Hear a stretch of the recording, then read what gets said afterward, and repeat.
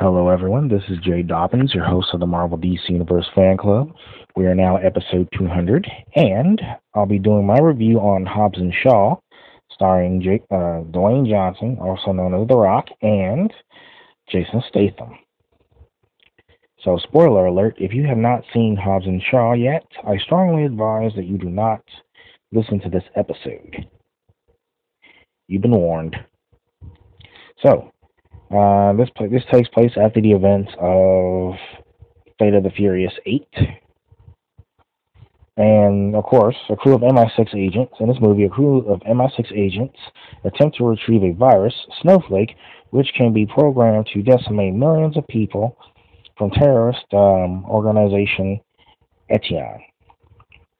Braxton Lore, an Etienne operative,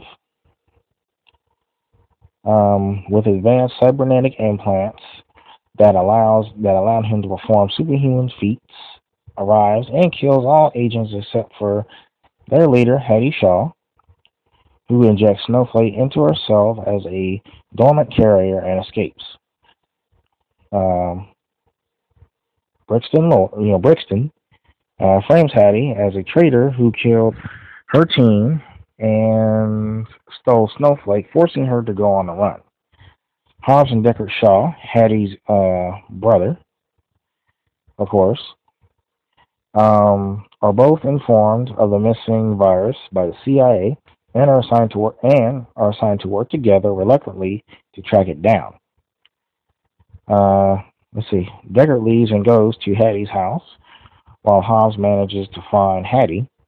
After a brief shuffle, he brings her to the CIA office as Deckard then returns.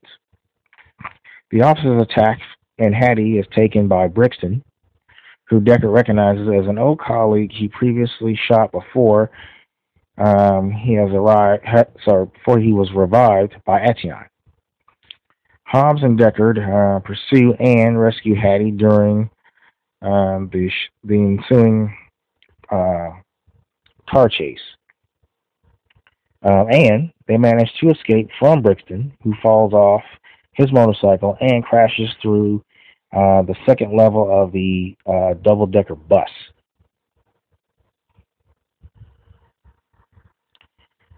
So, the trio locate Professor Andrico, Snowflake's creator, who informs them that to prevent Snowflake from eradicating humanity, Hattie has to either be killed or use an extraction device, which is located within the Etienne factory in Ukraine, after arming themselves in Moscow, of course. After that, the trio infiltrate the factory, where they manage to revive the extraction device before escaping and destroying the facility. Enrico is killed and the device is badly damaged during their escape. So Hobbs decides to bring the trio to his childhood home in Samoa to visit his estranged brother Jonah to repair the device and lay low before confronting Brixton again. Hobbs has a tense reunion with his family, but Jonah is persuaded to help them by their mother. Hobbs, his family, and the Shaws prepare for Etienne's army to arrive. The device is successfully prepared by Jonah, and the extraction of Snowflake from Hattie begins, of course. So the next morning, Brixton and his army battle with Hobbs' family and the Shaws, of course. Brixton takes Hattie again, which forces Hobbs, Deckard, and their allies to bring down his helicopter. Snowflake's extraction from Hattie is complete while Hobbs and Deckard work together to defeat Brixton, who is terminated remotely by Etienne's director. The group celebrates their victory on the island. In a series of mid and post-credit scenes, Hobbs brings his daughter to meet their their extended family in Samoa.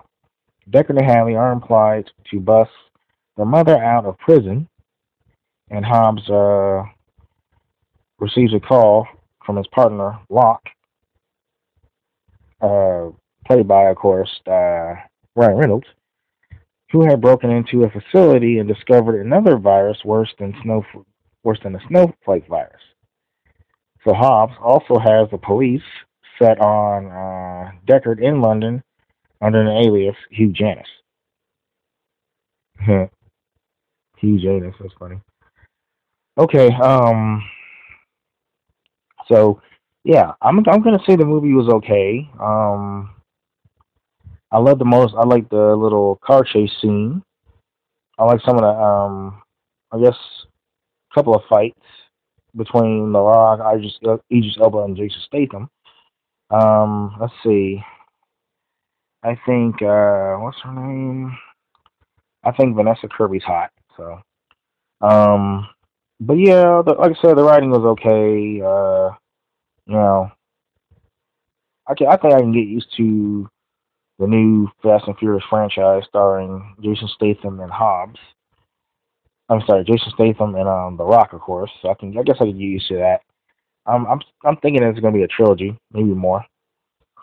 But let's see. But I think the writing was okay. I do like the stunts. I do like how Idris Elba portrayed Brixton. I like that. But then again, I always love his acting. So let's see. I like the choreography. Um, I think that. Trying to think what else.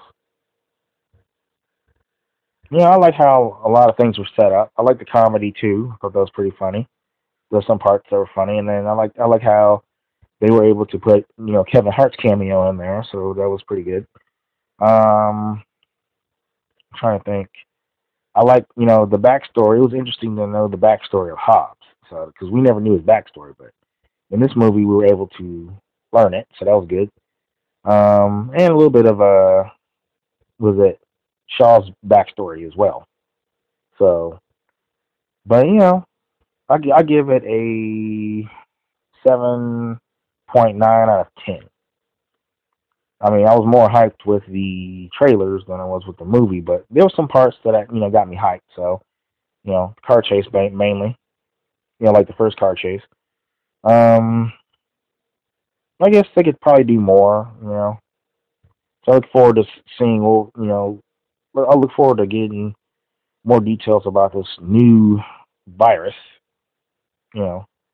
But anyway, oh, by the way, let's see. I'm trying to think. The production budget was 200 million, but the movie has made 352 million dollars worldwide. So, the way I see it, they got some of that production budget money back. So, but yeah. So yeah, that's pretty much it. That concludes this review.